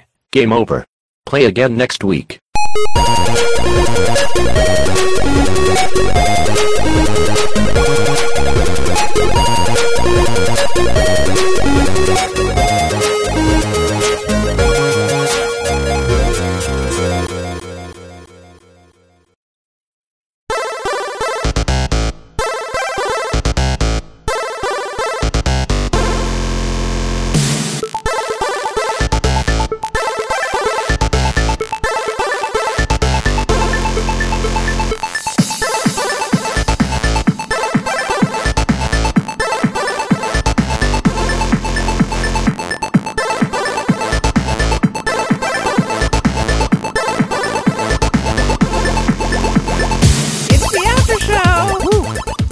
Hey, I really liked that blowjob segment. That was fascinating. And we had a fascinating dinner conversation about that, too. Yeah, we talked about it the whole time over some Thai. Yeah. Some Thai food. Let me show you my Thai food. No. Jean-Claude just Van Damme would say. Don't let him say that. All right. Who says that? Jean-Claude Van Damme says that. Okay, well, let's keep it that way. This is my Thailand. Let me show you it. Oh, my God. Yeah. Okay, so why don't we show you our stuff.sexandsciencehour.com this week? What do you think about that? Absolutely. Show yourself right to Amazon. Yeah. So do some purchasing. On the after show, we talk about what people bought through our Amazon affiliate link, which is how we support our show. And, we're getting close to the end of season 3 for Sex and Science Hour. I'm really proud of us. It's about a year. It's almost a year since we first rebooted the show. Yes. And so we've done season 2. We started in April. That's right. We started last April 2016, and it's almost April 2017 now. So good for us. We stuck with it. Woo. I mean, I had my doubts about whether we were going to be able to keep going, but doing the show with you, Brian, makes it so much easier. It's like if I did the show only by myself, I might have trouble making time for it or motivating myself. Yeah. But like with you, it's like, okay, we have a date. We have an appointment to do the show together. And we definitely have fun. We have a great time of it. So I think that's been really helpful, having an accountability buddy or a partner to do the show with. And you also do like half the work for the show. You post it and do the social media, which I hate. So, yep. And you make the cover art, which I hate. So, and I do all the other stuff. I do the WordPress site and I do the audio stuff. So I think we make a really good team in that way. Yeah. But I'm also thinking, since it's been a year and we seem to be able to handle doing the show on a weekly basis, pretty much, with a few breaks here and there. I think that maybe during our season break between seasons 3 and 4, we should do some stuff to enhance Sex and Science Hour. And I know we've been talking about this for a while, but one idea I've had for a while is I have this archive of all the podcasts I've ever done since 2009. Now, at this point, it's going on 10 years of podcasts. That's remarkable. That's a lot of podcasts. I mean, and you're talking about Free Talk Live, Pork I'm Therapy. talking about Pork Therapy from the very beginning. Yeah. Free Talk Live, appearances on tons of little guest shows. Prometheus Unchained, I used to be on. Let's Talk Bitcoin, of course. The Free Talk Live internet-only Sunday show, and then the radio Sunday show. Right. The times I've been on Sovereign Tech, which has been quite a few times. Yes. The times we've been on School Sucks. The times, there's so many podcasts. Like, it's so much it's an podcast incredible content. Body of work. Yeah, and it's like, a lot of people have asked me for that too. Like occasionally I'll get an email that says, hey, where can I listen to all your old shows? Especially for Pork Therapy. And I'm like, well, I don't know. I mean, I think they're on the Pork Therapy site, but that's not really easy to access. So what I was thinking of doing was using Patreon for that and creating a Patreon page for myself and saying, I'm going to put all my old podcasts up there and I'll, tag them and stuff. I'll hashtag them. Mm-hmm. And you can pay, be my patron, and you can have access to all my old shows. And they're cataloged for you there. And then we'll also put, Sex and Science Hour content up there, of course. Right. Sex and Science Hour, of course, is included in there. That's another show that I've been doing. So yeah, I put it all up there and then put the new stuff there. And then, maybe we can do some listener hangouts or something. Like once a month, we do a Google Hangout with Sex and Science Hour, or we do a live call-in show, but it's only on Patreon. Yeah, so I've done this. That's what people want, too. They want the live call-in. Yeah, I've been doing this like once a month with Sovereign Tech, where I do a live like call-in, and it's through Google Hangouts. And they're great. Like, I mean, a lot of fun. Sometimes there's technical hiccups, but I really, I think people would love that. I think they'd love to be a part of it. Yeah, I think that would be really, really, really cool. Okay, so we might actually do that. That's great. Well, now I have a record of having talked my idea out on the air. So I can go back and listen to this show if I forget about it, which I probably will. And then another thing I was thinking of is we actually do have a Sex and Science Hour Facebook page, but I haven't bothered starting to add people to it yet, or like curating content on there. So it's not a Facebook page, actually. It's a Facebook group, which everybody seems to like way better than Facebook pages, because you can actually interact with people and people can meet each other. And I think that's actually pretty important to have for Sex and Science Hour, because people want to meet other people who listen to Sex and Science Hour. Yes. You know what I mean? Like they want to meet other freaks like themselves. Yeah. Or just other people have similar interests, right? Like if you like this podcast, somebody else likes this podcast you don't know, there's probably a pretty good chance that you two might get along, right? And maybe you don't even know each other before this. Yeah. I'll admit, and this is, not to put a damper on anything like this. Like I've thought about this sort of stuff for like with my own show with Sovereign Tech and all that. And I'm always a little worried that the listeners are going to start hating each other. And then they'll get turned off from your podcast. And then they get turned off from the podcast. Why would they start hating each other? I'm just saying, I might have experienced this sort of thing with other shows where like, it would be different. Because I'm saying a multitude of shows. I'm not just talking about one. Okay. And I mean, and this is the odd thing with podcasts and social media. Like, it doesn't seem to make sense to me. All right. For example, my favorite podcast is Security Now. Yeah. Okay. With Steve Gibson. Now there's no Security Now accounts. You can follow Steve Gibson or it's on the Twit network and you can follow Twit, whatever. Okay. Steve Gibson has like 20,000 Twitter followers. He doesn't have a Facebook account, none of that stuff. Okay. So he has 20,000 followers. He gets like around 200,000 downloads per episode, but he only has 20,000 people that just follow him. And I know that a good chunk of that 20,000 doesn't even listen to his show. Yeah, sure. Like I know that for a fact. That makes sense. Yeah. So like social media, there seems to be a disconnect with how much a show. Yeah, sure. Some people only listen to the podcast, but they don't want to connect in other ways. Right. And that's fine. Yeah, right. But some people really do love that social aspect. Yeah. Well, so I don't know if there's value in it, but that's something I've been having on the back burner for a while. Right. And we do have the Facebook page. We just need some cover art, Brian. Hint, hint. So I thought I made some. Fire up that MeToo. Oh yeah, you did, but we put it on our Twitter page, and I didn't put it on the Facebook page yet. Okay. All right. Well, yeah, I think this is exciting stuff, and we'll try it out. Yeah. So eventually, I'll get around to that. Probably in the season break, I'll get around to opening that up for public consumption, and then we'll announce it when it's like sort of ready to join, and we'll start building it up and stuff. So okay, cool. Because I think that would be valuable. So anyway, for now, the way we support our show is stuff.sexandsciencehour.com. That's our Amazon affiliate link. And you can shop through there, do your normal shopping, and buy stuff. It doesn't change the price you pay. It doesn't change anything, except you get to support Sex and Science Hour with your shopping. And it also generates this handy dandy list of stuff that people bought. And then we get to creep on them and figure out, and talk about it. And except we don't know who bought it. So it's anonymous. It's just a list of stuff that was purchased in the passive voice, as it were. Yes. Through our link. So that means we get to speculate about it even more. So what did people buy through stuff.sexandsciencehour.com this week?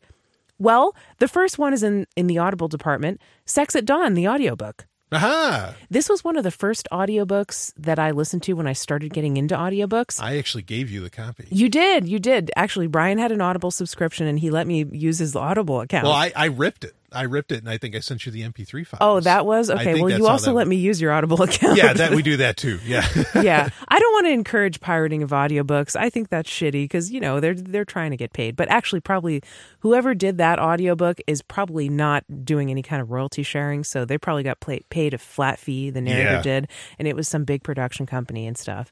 So anyway, it doesn't really matter. But that was a great audiobook, and I learned a lot. I listened to it at work, Great book. It was really fun. So somebody got that on Audible. Very cool. In the beauty department, we had the Panasonic ERGB40S Precision Hair and Beard Trimmer for wet dry, and it's $40, the price point. Now, Brian, we had a little experience this week where I tried to get you a beard trimmer that you requested because, you need to trim your beard. Shit grows out of your face and you need to cut it. Well, I'll admit, this is something new for me. You usually just shave everything off, but now you've recently kind of grown this little goatee thing. I have a goatee going on. I like it. Yeah, I think it's pretty cool. Yeah, I think it, I tried growing a beard. I can't do it. Like, it just doesn't, the hair on the sides of my face just goes out like whiskers. It kind of floofs out. Yeah, and it just doesn't work. But the if goatee, if you have a couple days of stubble or like up to a week, I think that's sexy. I think it looks good. Well, thank you. It's pretty much universal. All women love that. If they love men, I guess. Yeah, like I've never found the device other than an electric razor that gives you like that permanent or like that maintains, say, a little bit more than a 5 o'clock shadow. Because I agree, I like that feeling. I know they need to find a trimmer like that. Yeah. Huh. Anyway, so we had an experience where we ordered one and then I got some notification. We actually ordered it with the Sex and Science Hour credit that we get from our show. Yeah. From our affiliate link. And we were going to thank the Sex and Science Hour listeners for that, for buying Brian a beard trimmer. But I kept getting these emails saying that the shipment is delayed. Yeah. And so we don't know what's going on with it if you're ever going to get your beard trimmer. I don't know. I mean, do something about your facial hair in the meantime. Yeah. I mean, I've got these like just gray hairs. Like, oh boy. Oh, that's sexy. Well, that's a humble brag. Come on. No, well, I'm getting old. No, you're getting wiser and sexier and better with age. Yeah. Just like we all are, hopefully. Yeah. Anyway, this Panasonic trimmer is popular. It's got 2,200 customer reviews and 209 answered questions. I wonder if any of the reviews are funny. I don't know. Are you okay? Yes. Sorry. It's a yawn and a laugh. Oh, yeah. Gotcha. All right. Well, in the cell phones department, we had a couple of things. A Type-C, USB Type-C cable, $12.99 price point. And the WizGear Universal, it feels like every week somebody buys one of those. Somebody buys a USB-C cable, but that's okay. Yeah, because you need them. And we had the WizGear Universal Air Vent Magnetic Car Mount Holder for smartphones and mini tablets. Nice. So this is like a magnetic phone holder that you stick it in your air vent, and then your phone just sucks to it. And does that only work with iPhones? No, I don't think so. I mean, they're showing an iPhone in the picture, but no, it holds any smartphone. Okay, cool. Nice. Okay. Yeah, that's cool. So that was $7.99. I should probably get one of those. I feel like that's probably a good idea to have. Right? Should I add that to my cart? I'll add it to my cart. All right. Good call. Why not? Add it to my cart. All right. I'm sold. I've been upsold. In the computer department, we had an Ethernet cable, just standard run-of-the-mill one, 75 feet. So maybe someone's having a LAN party. When I was in college, I told you I've been dreaming about college a lot lately. This is something I haven't dreamed about, but it's probably like the stuff of people's dreams. So I lived on a floor my freshman year of college that was all for biology students. It was like the bio floor. Ooh. But below us, the floor below us, was the computer science floor. Oh. And there was one woman, and there was like everyone else was a man. Or a boy, I guess. A bro, I don't know, a college boy, a male. And they would have literal LAN parties where they would take their computers and they would connect them with cables and stuff. Or they would hook up to a hub or something like that. And the whole floor would have a LAN party and people would like lugging their desktop computers around. This was like 2002 and 2003. That's awesome. So this was a while ago. Playing Jedi Academy. It was awesome. And I would go down there and see it. Somebody bought an EVGA power supply, $88. It's a 850 watt power supply. Nice. It looks like a nice one. Yeah, I mean, even the box, it looks like, I don't know, it looks like there should be like a hunk of ribs in there or something. Like it looks powerful. Like it definitely gets good branding. Yeah, this is an interesting thing. I mean, like, a lot of gaming products, like it's amazing the amount of, I don't even know, I don't want to say machismo. I don't know, but they've really gotten that down to where like, no, we're going to make everything look badass. Yeah. I mean, I think they do a pretty good job of it. Every part of your every component for your PC looks like it can kill you. And and you want it to. Yeah. You'll be begging for it by the time this night is over. Yeah, but I do want to say, of course, just real quick, a quick thank you to gamers, to PC gamers particularly. I literally think they're saving the world because without PC gaming, the cloud revolution would be over. Like, I mean, everybody would just have all their shit on the cloud. But PC gaming says, nope, you can't give me thin clients. You can't store all my shit in the cloud. I need stuff local. I need the power local in my house. and they are really holding back a very ugly future. In my opinion. Yeah, that's really good. Yeah. Yeah. I mean, and also PC gamers. What is a thin client? Something that doesn't have like a computer with not like much storage Chromebook. space? Oh, yeah. Yeah. Like that'd be a thin client, which is a very old idea. Right. To where you're logging you have the into the network. And you just get everything off the cloud. Yeah. You get everything off of a server or whatever, which again, there's no such thing as a cloud. There's just somebody else's computer. Yeah, exactly. Why Right. would you want that? And I mean, also, and this is something that like you and I have recently experienced. I mean, gaming equipment is usually the creme de la creme. It often doesn't come cheap, and when it comes cheap, it breaks easy.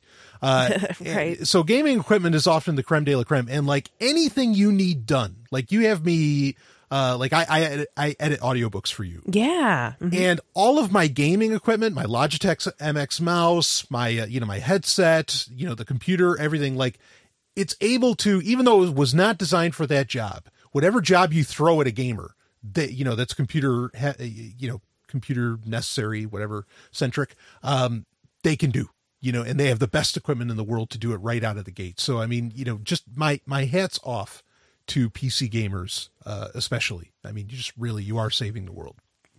Yay. That's good. Yeah.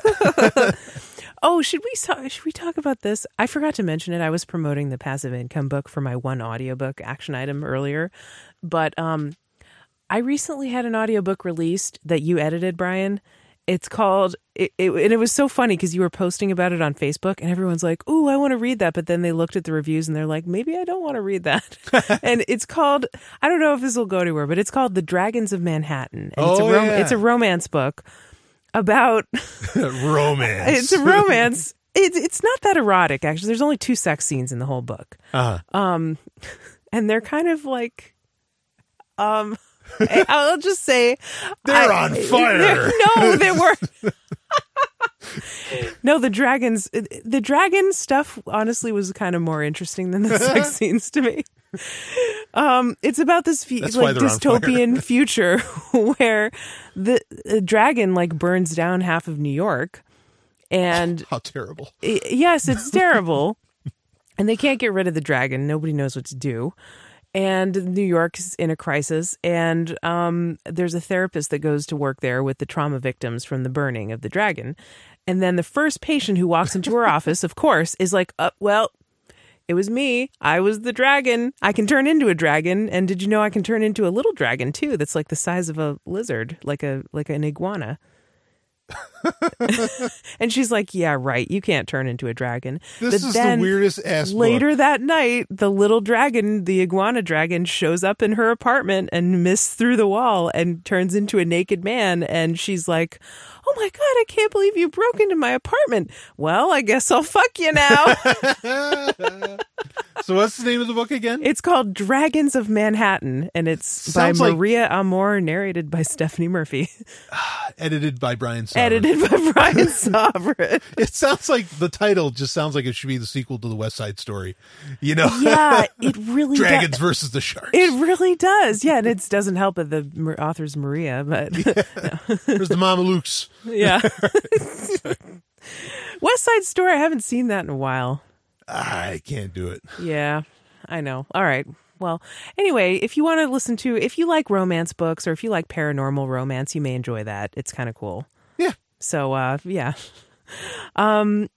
Anyway, our next item is something that's very practical where we live in New Hampshire. It's the OXO Good Grips extendable twister snow brush with ice scraper. So this is one of those snow brush / scrapers that you can use to clean off your car windshield when it snows out and your car is parked outside. And this is an essential item in New Hampshire because, it snows a lot. And it's like a 2-in-1, so very good thing to have. Somebody actually thought this was such a good thing to have that they bought 2 of them. Or maybe 2 people bought the same item, I'm not sure. But yeah, there were 2 of those purchased. Oh, okay. Yep. This is cool. A doorknob hanger. Like when you go to a hotel and you can put a door hanger on that says "Do not disturb" if you're fucking or sleeping, or taking a shower or whatever. If you just don't want any company. Well, it's like one of those, except it says "on the air." So it's like it's like a door hanger that says "on the air" and it has a microphone and it's red. So like if you're podcasting or something, Might want one of those. you want to put, you put the on the air thing and it's only $7. Good call. You know what? I'm going to add that to my cart as well. Good call. Yeah. Very cool. I wonder who's doing that. It's probably someone we know. Probably. If you are becoming a new podcaster, let us know. This is cool. This person bought 8 of these. And it's a sign, it's an aluminum weatherproof sign that says private property, no trespassing. Okay. Yeah. I mean, you got to protect your property. You got to put them up all around the property so everybody knows. And they'll stop people. Well, I mean, I don't go on property when I see that. I don't want to get shot, or I don't want to traipse on somebody else's land. It's like, if they don't want me there, I don't want to go there. There you go. I mean, and not everybody has that attitude, but unfortunately, like animals certainly don't care, but humans, it keeps the humans out. Some humans. Not like they were going to go on the land anyway, except by accident. Keep the humans out. I think that's a a good philosophy to live by. Keep the humans out. Keep the humans out. All right. That's your takeaway from Sex and Science Hour this week. That's right. Keep the humans out. Keep the humans away. All right. In the kitchen department, we had the Osaka 6-cup cold brew coffee dripper with glass carafe. Mount Fuji. That's what the model is called. So this is a cold brew coffee maker that you put it in, and I guess it has an ice chamber and an adjustable dripper, and you can make cold brew coffee in it, which is all the rage now.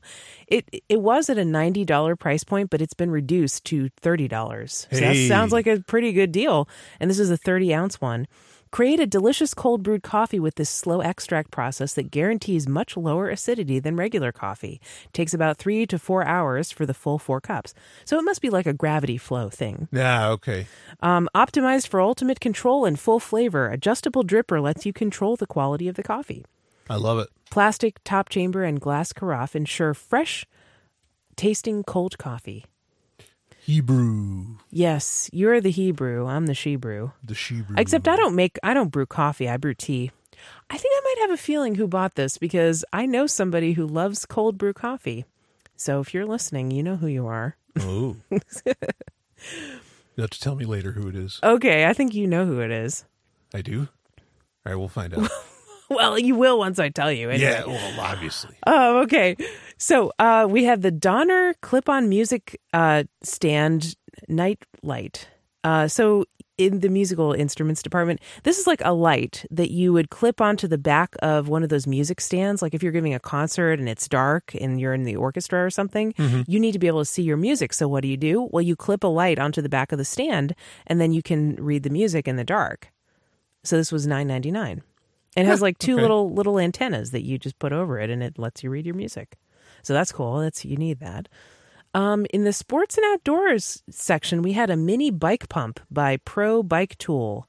That is $25, and it's a hand bicycle pump. So it almost looks like you're jerking off a dick, but you can pump up your tires anytime you need it. Well, that's handy. Yep, definitely.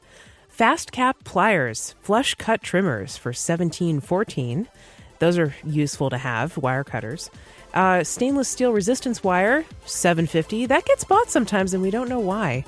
And then a ultra high speed USB wall charger. So this is one of those outlets where it has the plugs plus the USB plugs. Nice. That somebody purchased. So thank you so much. That's it for this week. Thanks so much for shopping through stuff.sexandsciencehour.com. We love our listeners. And as always, you can find us online at sexandsciencehour.com. Thanks so much for tuning in. We'll see you next Friday. Woo!